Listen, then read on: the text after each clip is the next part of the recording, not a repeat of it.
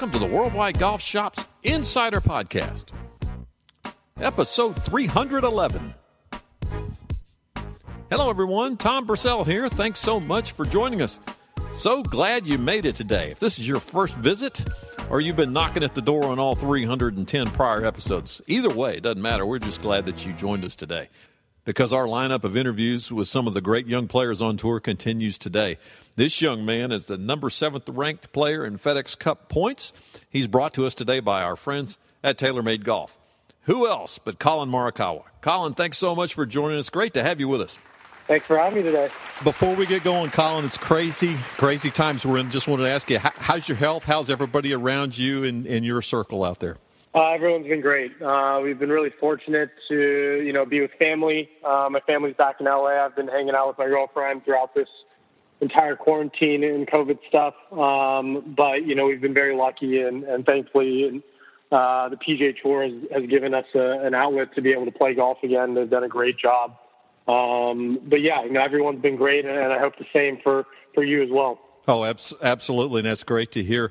You're not really that far removed from junior golf when you really look at it. You blink your eyes and you're through it and you're here. For the kids out there, how did you get started in the game, and when did you know that, hey, I'm pretty good at this and I can make a run at this? Yeah, I pretty much started like a lot of kids will, just kind of watching their parents go to the range and see, what they're doing, thinking, oh, this is pretty cool. So I got into it at a pretty young age and started playing tournaments, 9, 10 years old. Kept playing, went through the ranks of different tours, going from the local level to the worldwide and country, competitions. And by the time I was around 12 or 13, I kind of realized, okay, this is what I want to do. This is everything, I'm dreaming of. I see Tiger Woods, see all these players doing these amazing things. This is what I want to be. I want to be a professional golfer. So I put everything aside, focused on golf, and, just kept working towards it, every day, trying to get a little bit better and just keep pushing yourself to, new goals, new limits. And, now we're here, 1 year into my, first year as a PGA Tour professional golfer. And, I'm loving every part of it. That's for sure. Yeah, I was going to say happy anniversary, right? It was just about this time last year when you made your debut, 14th at the Canadian, and then second at 3M, 4th at John Deere. And that point, you got exempt for 19 and 20. How big was that to get that load off your back? I guess to be exempt for the next year. Yeah, it's huge. Going into that last summer, you have no status, you have nothing guaranteed. Obviously, what the PGA Tour is doing now with this PGA Tour University has been awesome. I've read a ton about it. I know a bunch of people that are going through that now. But last year, we have nothing. And the biggest thing is to learn from it, see what you can take, and, obviously, hopefully earn status. So after John Deere, I had earned my card for this season, and that was a big checking point. But I knew, I didn't want my season to end. I knew Matt Wolff already had locked a spot up for the playoffs, and the only way for me to do that was to win. I had 2 more events, and, why not put everything out there? There's really nothing to lose at that point. If I don't win, we've got our card locked up. But if we do, we've got a few more events to make something special. You got that win in Tahoe, and it was modified Stableford. Did that change your approach to the tournament, or did you just go out and business as usual? I think throughout the week, I didn't really change my mindset, but I think just having that format changed how I thought through my round, almost not thinking about score. I didn't even know what I shot. I still really don't know what I shot for the 4 days. I was just more worried about, can I get 2 points making a birdie? So it was all about making birdies. And I think that just shows, when you put yourself in a mindset like that of, okay, forget about the bogeys, forget about pars. How many birdies can we make? Sometimes that can work to your advantage, based on how you're playing. And then the second win just a few weeks ago at Jack's Place at the Workday, that was just incredible. Just hanging around. Talk about what you went through that week. After, missing that first missed cut at Travelers, I learned a lot, went back home, spent a good week of just prepping. Game felt really good. Just had to tighten some things up. So, I got off to a really good start the first 2 days. Fell 3 shots behind Justin Thomas heading into that final round, and I knew it was going to be, a big competitive battle. Justin's not going to really give up. Victor's right there. We were all playing some really good golf, and I just never let myself get out of it. I never let myself believe that I lost the tournament. I felt like I was always in it no matter where I was at. And obviously going through the playoff ending with, making the playoff, that 24-foot birdie putt, his 50-footer, was pretty special, but I knew, it wasn't over. Just because I made that does not mean I won, so I needed to keep playing. But yeah, that kind of summed up everything, just being able to close that out, especially after the playoff loss earlier, about a month and a half ago at Colonial at the Charles Schwab, to Daniel Berger there. The mindset you had, like you said, is that something that you had during that week, or is that something that's been with you a while?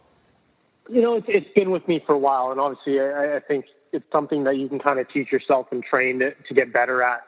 But, when you believe that you're good enough and you can play against these guys, no matter who it is, I think you always want to just give yourself a chance. If you're coming down that last 9 holes and you have a chance to close it out or to win or to get into a playoff or whatever it is, you've put everything out there, and then that's when all the practice, all the training comes into place, because at that point you're just dialed in to win. You're dialed in to make birdies, getting ready to close out the tournament. So, yeah, it's something that I think it's just you kind of build off experience. I learned a lot from losing in that playoff to Daniel Berger, the first tournament back from all the quarantine. And I was kind of able to take that into this playoff and learn from it and get more comfortable as the playoff kept going. So hopefully the next time I'm in that situation, I'm comfortable. I'm still going to be nervous, but I'm a little more comfortable in that position from the start of the playoff instead of working my way into, through the first playoff hole, because sometimes you really might not get a shot at another playoff hole.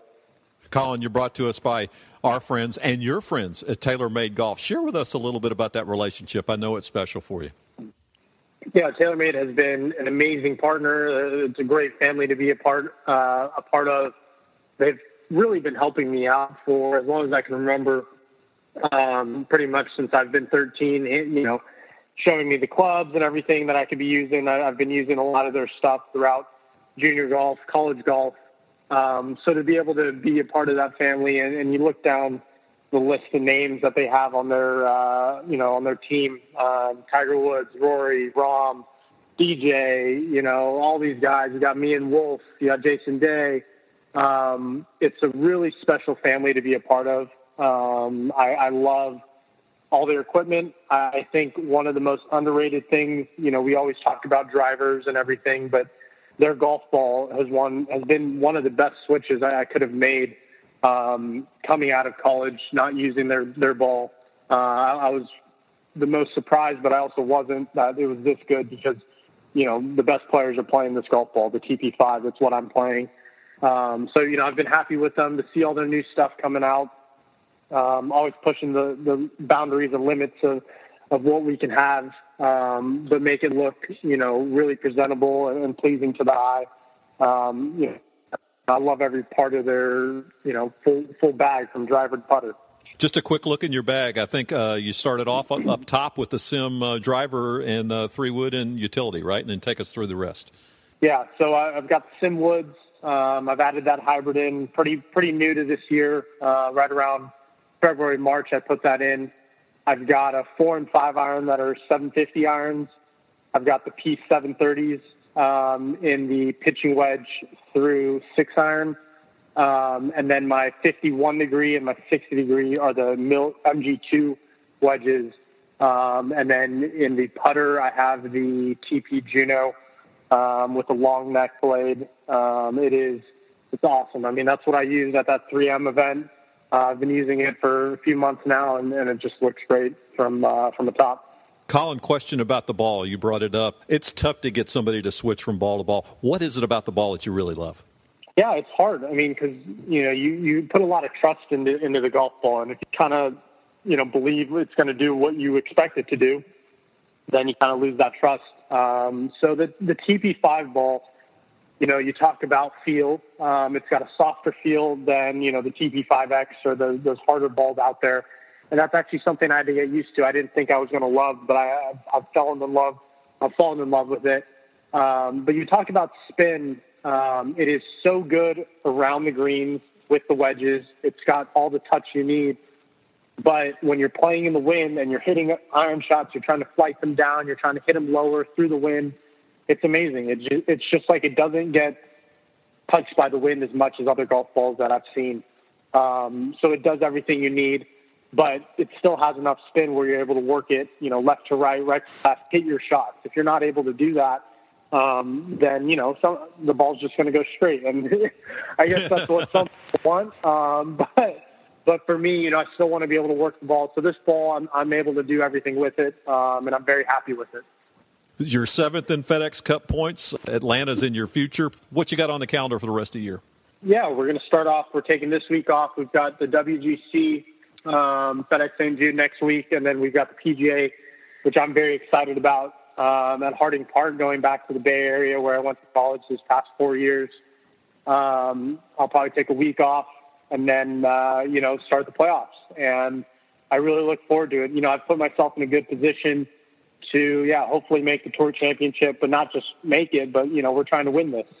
But we got to focus week in and week out. I can't get ahead of myself. So, next up, I'm just prepping for WGC. It's going to be my second WGC, but I've never been to Memphis. So I'm really looking forward to what next week is like. We're going to have 78 of the best players in the world there, all vying to, get a trophy and a win at the end of the week.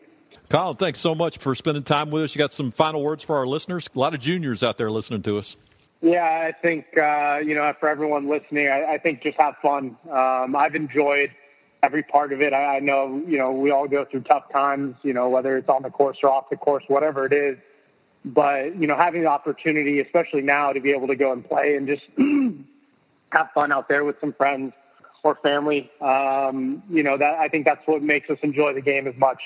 And we obviously miss everyone out there on the PGA Tour, but hopefully this will all be over at some point and we'll be able to see you back out there because we love playing for you guys, seeing you guys cheer, have fun, smiles.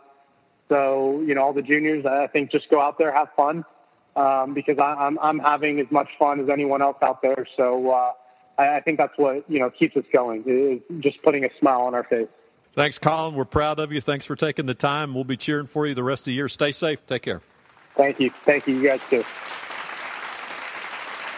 Colin mentioned his first missed cut the week before the workday at the Travelers.